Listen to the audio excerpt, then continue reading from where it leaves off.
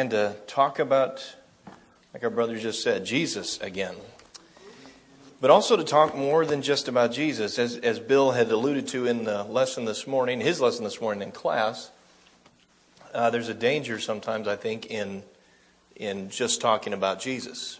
And what I mean by that is we can be Christocentric or we can be Christomonic. And I don't want to be Christomonic. I want to be Christocentric. I think the Bible is Christocentric. That Jesus is talked about way back in the Old Testament. That everything points to Jesus, right? And, you know, after Jesus comes and he dies on the cross, who are the disciples pointing back to? They're pointing back to Jesus. But if we forget about the Father, if we forget about the Spirit, then we're not really paying attention to the whole message. Because like we've said many times in the sermon this morning, we said in class this morning, if you've seen me, you've seen the Father. In John 17, Jesus' prayer, he says, I've revealed your word to them. I've done this for you. I've done your mission. Jesus is always pointing back to the Father. And I've tried to do that in my lessons. Bill did that again this morning in his lesson. Jesus is our Savior, but we better never forget our Heavenly Father either, or the Spirit that He's given us to live with us and in us and empower us for the mission that He puts us on. Which leads me to, again, this sort of thing. I don't want to sound like a broken record, and my brother Bill has said that a couple times, and he's talked to me about sounding like a broken record, saying that Bonnie tells him he sounds like a broken record because he talks about the same thing. I don't want to sound like that either, like a broken record, but man, when we start talking about Jesus, we start talking about the Father, we start talking about the Spirit, like happens in class, I hear things that I'm thinking, I'm going to say something like that this morning. And it happens all the time. Because, man, when you're talking about Jesus, it's hard not to just cross over each other. But then when I thought about saying, I don't want to sound like a broken record, I thought all of a sudden, how many people out there really know what a broken record is? When you say, I don't want to sound like a broken record. I mean, nowadays, I was looking online, nowadays, we got kids that if you say, I don't want to sound like a broken record to you, the kid will look at you like, what? What does that mean? Like this duck and this sun duck. Again, brush your teeth. Come on, I sound like a broken record. A broken what? A broken record. See, records were kind of like early CDs. CDs? Even kids nowadays, CDs. What are CDs? Oh, how I have music on my phone. Like YouTube videos? No. What's up with that? It's kind of like, I think he's buffering. And for those of you, I thought, as soon as I got done with that joke, I thought, well, what happens if somebody in the audience doesn't know what buffering is? So for your enjoyment here is what buffering is. I'll let you read that yourself. But, the internet needs to catch up with your application, and so it kind of sits there, and you see that little thing spinning until it gets enough information. Then it plays for you. Buffering. So, I'm kind of like a public service announcement here. The more you know, right? I'll explain records to you. I'll explain buffering to you. And hopefully this morning, I'll explain a little bit more about Jesus to you as well. But again, sounding like a broken record. Maybe we do at this point sound like a broken record because we've been talking about Jesus a lot. Talking about the Father a lot. We've been talking about His Spirit a lot. No, you can't. Right, Jared? You can't talk about it too much. You can't. This morning, we're going to talk about protection. In that list that we have, the things that we're working through, we started off with Matthew 4:19, talking about, come follow me, and I will make you fishers of men, right? So we're talking about a relationship, then we're talking about an intentional part of His mission to make His disciples fit for the mission that He's going to send them on. He's not going to send them out there not knowing what to do. He loves them. He's going to take care of them. He's going to show them how to do what He's asking them to do. One of the first things he does in this protection area, I think, is teaching. I think teaching falls in this protection. I've got 4 things this morning. The 4th one is the most important, I think. So hold on to your hats, because when we get to the 4th one, it's really going to get good. So stay with me. The first one is teaching. I think Jesus protects His disciples and protects us through teaching. Now let me explain a little bit about what I mean. In Matthew 5:11 through 13, look at what Jesus says here. Blessed are you when people insult you and they persecute you, and falsely say all kinds of evil against you because of what? Me. Not just because you actually deserve that kind of talk, but because you're acting like me. Or you're doing something that looks like me. Basically, Jesus is saying, if you look like me and somebody insults you, well, great. More power to you, actually. If you look like Christ and somebody says, I don't like you because you look like Christ, that's the best kind of person or best kind of insult you could possibly have. Number 12, or verse 12, rejoice and be glad, for your reward in heaven is great. For in the same way they persecuted the prophets who were before, or in the same way they persecuted the prophets who were before you. Jesus is reaching back and saying, the prophets, they got killed. They got killed by the people God sent them to. They got persecuted. I'm going to get persecuted. What makes you think you're going to be any different? If you look like me, you can expect it. Verse 13, you are the salt of the earth, but if the salt has become tasteless, how can it be made salty again? It's no longer good for anything except to be thrown out, trampled underfoot by men. See, Jesus, I think, is saying in his teaching, and he's saying, take this teaching with you. Teach others this teaching, that when you look like me, not only will you get persecuted probably or insulted, but if you do, great. Because that means you look like me. How does God protect us? How did Jesus protect his disciples? Through the teaching that he taught him. Let me share with you God's word. Let me expand your minds here and not follow after this sect, the Pharisees or the Sadducees or this or that, or be worried about this or that. Let me show you what God's word really means. And he opens it up and he lays it out to them and teaches them the truth about what God is asking, the relationship God wants to have with them, the relationship Jesus wants to have with them, and he lays it out there in front of them, and that's part of what I think protects his disciples, the teaching, and then part of what protects us as well. His teaching. That protects me. It protects my soul. And it protects me throughout this life. Second thing. First one is teaching. The second one is actions and interactions. So I think Jesus was very focused on his disciples' actions and their interactions. And he commented on them.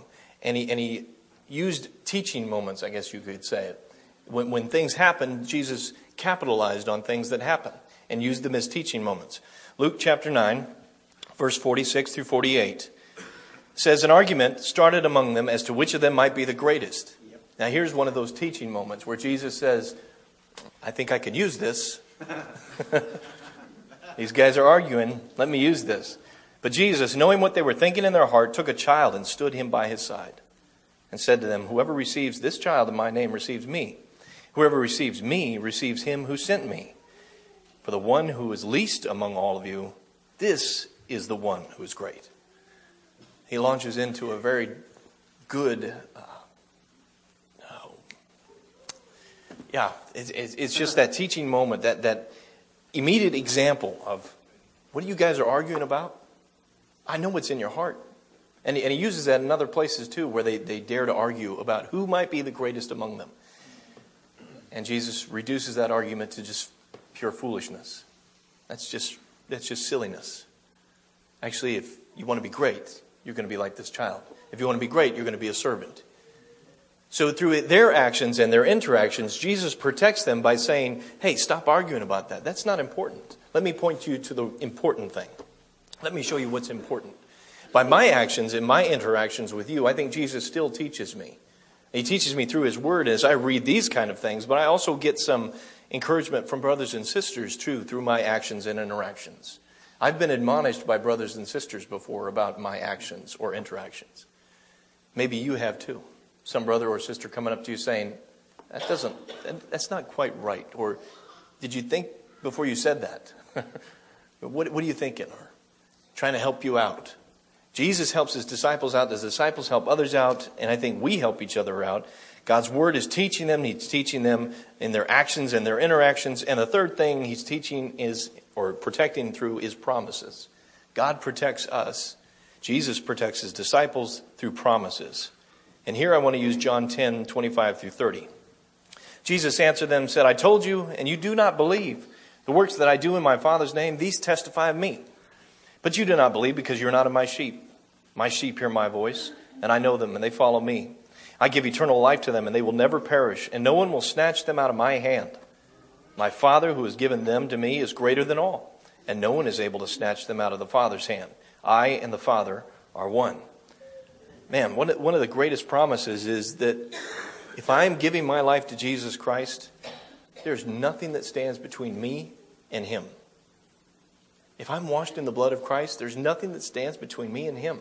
He's promised to take all that stuff out of the way. He's promised to take my sin out of the way. Romans 8, when Paul gets down to that end of that chapter, that great chapter, and he says all these things have been taken out of the way. Nothing's going to separate you from the love of God which is in Christ Jesus. Nothing. Now that's a beautiful promise, isn't it? Now that promise protects His disciples, but it also protects us today. Through the word that He preached, through the word that He taught, through the action, the interactions, and through the promises, Jesus protects His disciples, but He also protects us. Now that's the first three, right? Teaching, action, and interactions, and promises. Now, here's number 4. And since I put all my weight on it, I hope it's good. All right? Because I said this is going to be the best one. But I want you to remember what I mentioned before about being this broken record. Because this thing is sort of a secret, right? Number 4 is a secret. It's a secret, so don't tell anybody else about this number 4. And if you're here as a guest, cover your ears. No, don't. Don't cover your ears. Because this secret here is not so much a secret. I want you to look at this here. This is the list of where we've gone and where we're going, right? These are the things that Jesus does intentionally. We started off with reveal, we went to speak, to prayer, and now we're at protect. We go to sent after this, sanctify, and share. This protect is right smack dab in the middle of these. And in the middle of this, in this protection part of Jesus' love and care for His disciples and how He showed His disciples to disciple, and then turns around and says, now you go and disciple as I discipled. You go preach. You go baptize. You go teach everything that I commanded you. And I'll be with you. Right here, smack dab in the center, I see His protection, not only from the teaching, from the actions, from the promises, but I see the protection coming from who the disciples are learning from. The man Christ Himself. Jesus Himself. That's why I say it's a secret, because it's actually pretty simple, I think. The protection part here is really, really simple. I'm going to sum it all up in this man, Jesus Christ, and I'm going to sound like a broken record again this morning. But how did Jesus train His disciples? Come follow me, and I will make you. Right? First part is, come follow me. That's relational. Intentional. There's a relationship that is building from this, or this intentional is building from the relationship here. The protection stems from the relationship that these disciples enjoy with Jesus Christ. And I know I've said that many times before. But that's, I think, when I talk about protection and Jesus, that last scripture we looked at in John chapter 10, where He says, they're in my hand, nobody can get them out. They're in the Father's hand, nobody can get them out. You may want to jump out of that hand, but nothing else is going to separate you from the love of Christ. Nothing is going to separate you from the love of God. I've got you covered. I have you completely and fully protected. Now, could that protection come through a relationship with the law? No. I don't think so. A relationship. Think about how odd that sounds, too. A relationship with law versus a relationship with Jesus Himself or God Himself. Now, God gave the law. The law was good. But trying to have a relationship with law is butting heads, I think. What Jesus is saying here is not just a picture of this mental assent. We've talked about that before. Just not knowing it, but knowing you have to know. But it's not just the mental assent that Jesus is the Son of God. It is something more than just that. It's entering into a relationship with Him. You can't develop that relationship with law, because I want to ask you this question here. Can you honestly say to me that you are going to be 100% right about 100% of everything? 100% of the time. 100% sure, no. I'm not going to be 100% sure about absolutely everything in this book, I'm going to make mistakes. And I can't be 100% right all the time. I just can't be that. But if I'm going to look at this, and if the disciples were going to look at this like a law book and say, I've got to dot my I's and I've got to cross every T, I've got to get everything right in here all the time, I'm going to be in trouble. The disciples are going to be in trouble. And I don't think Jesus is saying here, you better dot your I's and you better cross your T's, you better get everything right every time. He's saying, you better have a relationship with me. You better know me, the one that was sent by the Father. And when you know me, there's grace, there's mercy, and you're not going to get 100% right every time. Because when you think about it, if you can say, I'm going to do this 100%, get everything 100% right, do everything 100% of the time right, and always be sure of that, then who am I really counting on to get me to where I need to go? Me. Yeah, me. I'm saying, if I can do this 100% of the time right, all the time, then I got it covered. And I'm missing a big part of God's Word if I think for a moment that I've got it covered, if I can do 100% of this stuff right all the time. I'm really putting my faith in me. So let me ask you this question. I'm sure you're going to give me an affirmative answer to it. Do you need a personal relationship with Jesus? Do you need to know Jesus? Yes. We need to know Jesus. The world needs to know Jesus. How does Jesus protect? Because you know Him. That's why He protects you. That's why you enjoy that protection. But you'll tell me the Bible does not explicitly say that I need to have a personal relationship with Jesus. Nowhere in here does it say, Robert, or disciples, or those who come after me, I want you to have a personal relationship with me. Does the Bible explicitly say that? He says, depart from me, I never knew you. Yeah, He says that. He says, depart from me, I never knew you. But it never actually commands me to say, you must have a personal relationship. Like the scripture I gave you for when I was apologizing for going over last week so long. Proverbs 32, verse 1. Did anybody look Proverbs 32, verse 1 up? Yeah? Because if you did, you're lying. Because it's not there. Yeah. There's no 32. That's why I said the seed of learning can only endure or the mind of learning can only endure what the seed can. You know, it's a good proverb, but it's not in the Bible. And the words, hey, you got to have a personal relationship with Jesus Christ is not in the Bible, but I think the principle is that you do have to have a personal relationship with Jesus in the Bible. You do have to have a personal relationship with God. He's asking you to have that relationship. And if you don't have that relationship, that protection that you enjoy in that relationship is not going to be there. If you don't know Jesus, you're not going to have that same relationship. Because if we looked at this like a law book, and I'm afraid that, and I'll be honest with you, at times in my life I'll be honest with you again, I feel more comfortable knowing rules and regulations. Because then I know when I step out of line. Then I know I'm okay. If I don't go that far, then I'm okay. And I feel comfortable with those things. But when I read the New Testament, I used to read it in that fashion. I used to read that this is this and this is this, and I've got black and white here, and I feel so good about it. But it's not that. And I've missed the message so many times thinking that. It's not that. But it doesn't say explicitly that, yeah, you got to have a personal relationship. So where is that? This confused baby wants to know too. Where is that in the Bible? Show me where that is. Well, I'll show you a little. But if we go back to that 100% of the 100% of the time, getting 100% of things right, well, our services would look a lot different than they do. If we really wanted to look exactly like the New Testament looked. We wouldn't do a lot of things that we do, and we do a lot of things differently. For example, just for an example that always tickles me, I've gotten ribbed and chastised before because my sermons don't end, not all of my sermons end with the gospel invitation, or an invitation at all sometimes.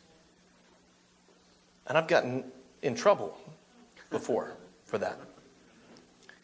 But if we really knew where those came from, 1830, Charles Finney, the anxious bench, evolving into the altar call, evolving into what we use as an invitation. Well, okay. It's a great thing. It's a good thing, sure. But is it a scriptural thing? If I'm actually trying to be 100% right 100% of the time, I'm not so sure I would give you an altar call or an invitation, because that's denominational practice. I could point to a denomination anyway. But is that wrong to do? No.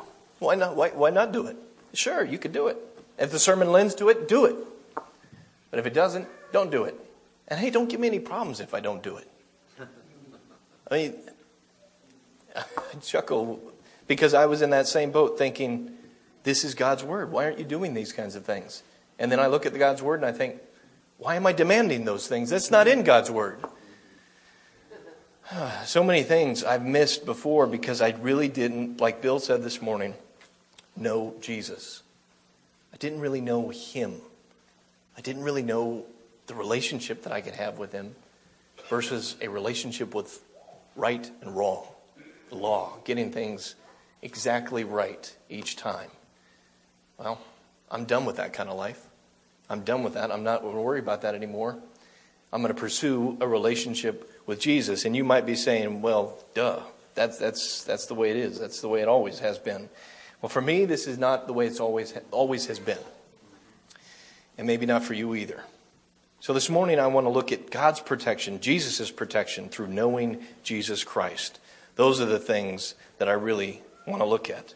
First thing, turn your Bible over to John chapter 17 again. The one that we're coming from.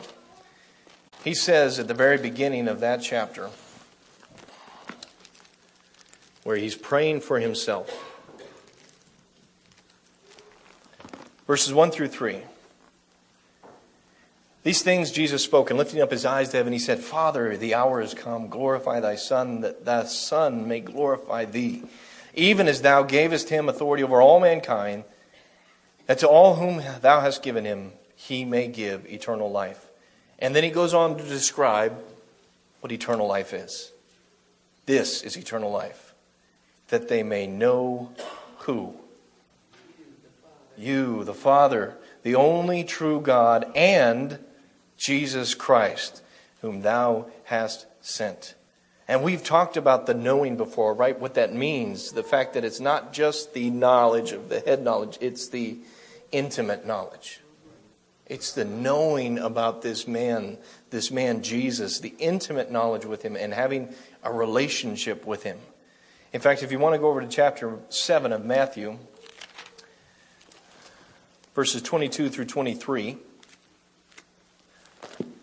We've talked about this one too recently, I think. About the dangers of either side of this, really. 22 and 23. Many will say to me on that day, Lord, Lord, did we not prophesy in your name, and in your name cast out demons, and in your name perform many miracles? And I will declare to them, I never knew you. Depart from me, you who practice lawlessness. I never knew you. That's a scary sentence when Jesus says to them, I don't know who you are. Why don't I know who you are? Because you don't know me. You don't know me, and I don't know who you are. You say you do this, but I don't know who you are. The knowing Jesus is essential to his protection. You've done all these things? Great. But do you know Jesus? 1 John chapter 5. And we know that the Son of God has come and has given us an understanding that we may know him who is true. And we are in him who is true. In his Son, Jesus Christ, this is the true God and eternal life. And I'm going to point back to what I've said before in other lessons here, that we can fall so in love with the Word and getting the Word right that we miss the message of the Word.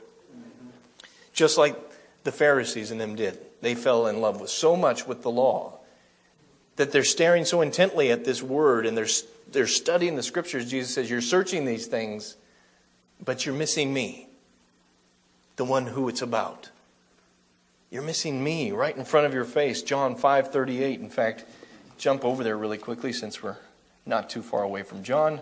John 5:38. You can't see Jesus because you can't see through this law here.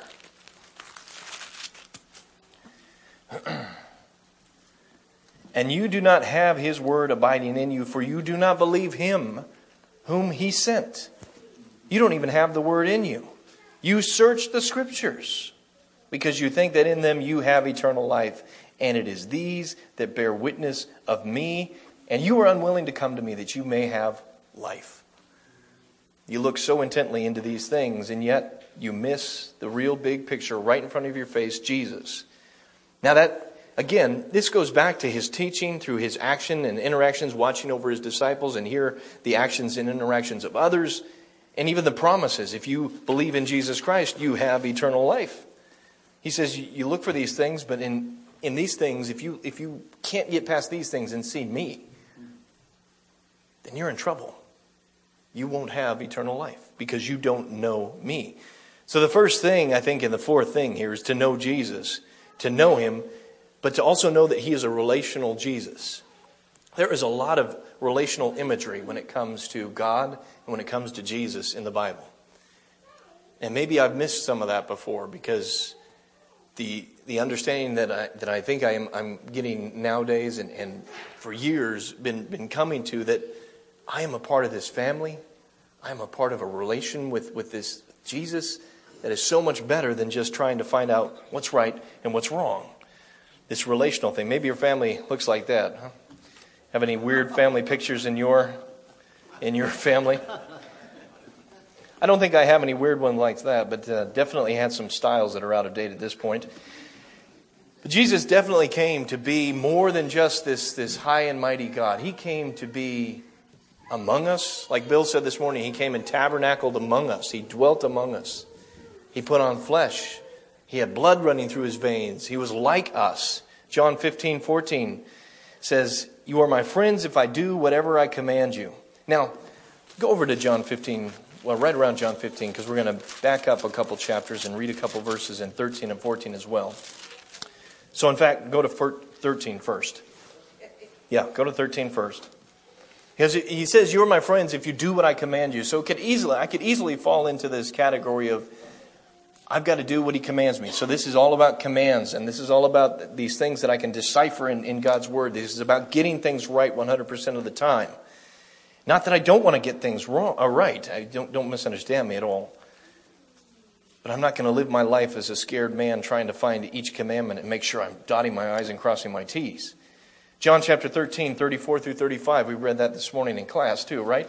"A new commandment I give to you, that you love one another, even as I have loved you, that you also love one another. By this all men will know that you are my disciples, if you have love for one another." A commandment that he says to love one another. Now go over to John 14, verse 7. Excuse me. Here is this one that we've been referencing over and over and over again. Right after Jesus says, "I am the way, the truth, and the life. No one comes to the Father but through me. If you had known me, you would have known my Father also. From now on, you do know him. You've seen him." And then Philip pipes up and he says, "Lord, show us the Father, and it's enough for us." And Jesus says, "Have I been with you so long, and yet you've not come to know me, Philip?" They look at that desire for a relationship from Jesus. "I've been with you. I want you to know me. And if you know me, then you know the Father. He who has seen me has seen the Father. How do you say, 'Show us the Father'?" Gentlemen, this should be clear by now. Gentlemen, you should see the Father in me. How do you still ask me that question, Philip? You can almost, I don't know if I'm reading into it, but you can almost hear Jesus' voice cracking. This looks safe. Yeah, brand new. You can almost hear Jesus saying, and that emotion coming through, that I want you to see the Father. I want you to see who I am. I want you to know who's standing in front of you. I want you to know who wants a relationship with you, Philip. Because if you've seen me, you've seen the Father. Now, go to John 15. And we're going to back up a little from 17 and go to verse 12. Man, I'm dying up here. Verse 12. "This is my commandment, that you love one another just as I have loved you." Sounds a lot like chapter 13. Greater love has no one than this, that one lay down his life for his friends. You are my friends if you do what I command you. Again, here's that command. And you could easily lay it, got to do what you command. If you don't do what he commands you, you're not his friend. Verse 15, no longer do I call you slaves, for the slave does not know what his master is doing, but I've called you friends. For all things I have heard from my Father, I've made known to you. You did not choose me, but I chose you and appointed you that you should go and bear fruit, and that your fruit should remain, and that whatever you ask of the Father in my name, he will give to you. This I command you, that you love one another. Jesus says, you love me, and I want you to love one another. How does he command you to love one another? Why does he command us to love him? That command comes from the fact that he loved us first.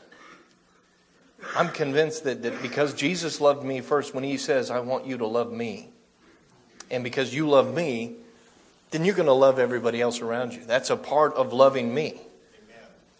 When you love me, you're going to do what I'm asking you to do.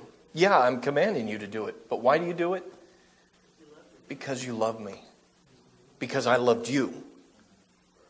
Love is the central motivator here for me. Love is the central motivator, I think, for God and the central motivator for Christ.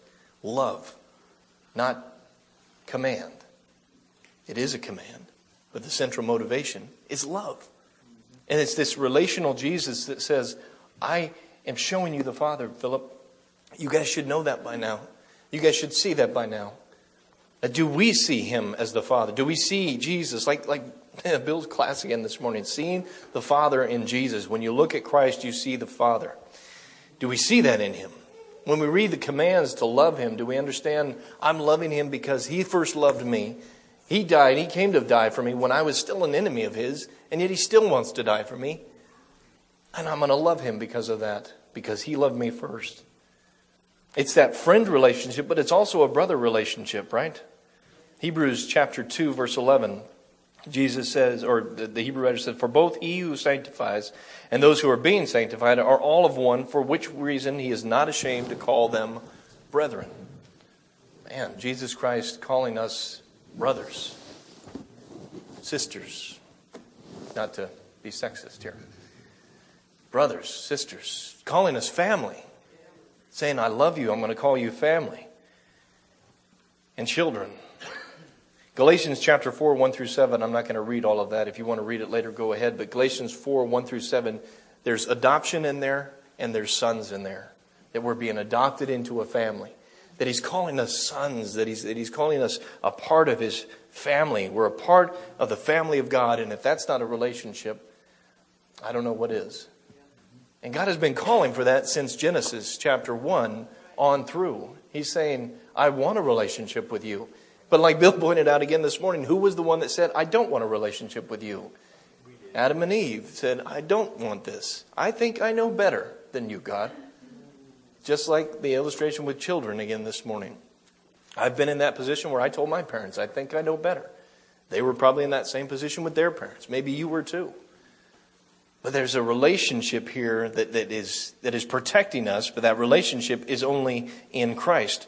We go from knowing Jesus to a relational Jesus to my third one of the fourth point here, a narrative Jesus. This is that story from the beginning of Genesis to the end of the Bible. This narrative that God says, I love you. I want you. I want you to come back to me. And I'm going to do everything I can to show you I love you. I'm even going to send you my son. And you're going to kill him. And I'm still going to love you. And that sacrifice is going to allow you to be a part of me. That story and that redemption stretches all the way back there. But God loves us so much that Jesus came to this earth to be with us, to wash our feet, to love us, to care for us, to save us, to die for us. That whole ministry of the gospel is that ministry of reconciliation that Paul talks about in 2 Corinthians. We're here to reconcile back to God. This is a ministry of reconciliation. For while we were still without strength, in due time Christ died for the ungodly. For scarcely for a righteous man will one die. Yet perhaps for a good man someone would even dare to die. But God demonstrates his love toward us in that while we were yet sinners, While we were still enemies, Christ died for us. Romans 6, 5 through 8. That narrative, that biblical narrative that stretches from Genesis to Revelation. Trying to push Genesis and Revelation together. Generations. From Genesis to Revelation, all of this saying, I want to be a part of your life. And I want you to be a part of my life. I'm going to send you this letter here that tells you all about me, all about my care, all about my love, all about me. And I want you to come to me. And I'm going to send someone to you. I'm going to make it easy for you. It's not even going to be on your own strength that you have to come to me. It's going to be through the strength of my Son that you come through me. This whole thing, this whole protection that the disciples enjoy and that we enjoy is from a personal relationship with Jesus Christ. I think that's the hinge of the protection part. That if we want to be protected, where do you find protection? In Christ. No other place do you find protection like He gives, but in Him. And since we're to be the hands and the feet of Jesus while we're on the earth here, 1 Corinthians 12, he talks about that. Galatians 6, I think, and James 1:27. We've got things that we could be doing as hands and feet of Jesus. If we're the body, then we've got that hands and feet. We've got to be moving and shaking for Jesus. This is a relationship. But like I said, I used to think that this kind of thinking would be a slippery slope to just saying everything's okay. That if I don't have that clearly defined right and wrong, black and white, then I'm going to be one of those guys that goes off the deep end. But I was wrong. I want to go off the deep end for Christ. This isn't a carte blanche to do anything we want. God, I want to do what's right. I want to be led and moved by God's word, period. But it's not because I'm being moved out of fear. It's not because I'm being moved because I think I've got all my ducks in a row here. It's because I'm being moved for love. Because I love Jesus. Because I love Him who sent Him. And I love Jesus who sent His Spirit to live in me. And that Spirit empowers me to move and to be protected as Jesus protected His disciples and as He still continues to protect us. If you've seen me, you've seen who? The Father. If we have a relationship with Jesus, His Spirit lives with us. So let me ask you today at the end of this lesson, because it's just protect. We've got a lot of ground we can cover this week in the idea of protection. But let me end with this one question. Do you have a personal relationship with Jesus today? Would you describe your relationship with Jesus Christ as a personal relationship with Him? If you don't, we need to talk. And you need to talk to Jesus. You need to get into His Word. You need to find out how much He loves you. How much He wants to have a personal relationship with you. Because that protection for His disciples and for us only comes through a personal relationship. Through Him and through Him only. Do you know the Father? Do you know the Spirit? Do you have a personal relationship with Jesus Christ? That's a question for you this week. That's a question for you today. If you don't, see, today is one of those good days for a gospel invitation. Today is one of those days where it will fit into the sermon. So today is a day I'm not going to get in trouble, at least for that part. Not yet. That's right. I got plenty of other things I can get in trouble for, right? Exactly. But if you don't have a personal relationship with Jesus, today is the day you can start one. He says, if you love me, keep my commandments. He says, if you love me, love each other. Peter is saying in Acts 2, if you love Him, what are you going to do? When those men and those women, those people there are pierced to the heart in Acts 2, what do they say to Peter? What do we need to do to be saved? Man, they finally get it. They finally make that intellectual assent to, oh my, we did kill Jesus. He was the Son of the living God. Now what do we do? And Peter says, repent and be baptized for the forgiveness of your sins. Man, what a beautiful message. You've come to the conclusion that Jesus is the Son of God. He is who He says He is. You've come to the conclusion that Jesus wants you. God wants you. You need forgiveness. And Peter says, Now that you've done that, now that your heart's been pricked, now that Jesus is ready to get in there, be immersed. Have those sins washed away. Rise to that new life. Have His Spirit dwell in you and empower you for the rest of your life. And if you haven't started that personal relationship with Jesus today, but you know who He is, today's the day to do that. Today's the day to give your life to Jesus. Today's the day to come home and start that personal relationship with the Father, the Son, and the Holy Spirit. Do that today if you haven't already. And continue in a personal relationship with Him this week as we stand and as we sing.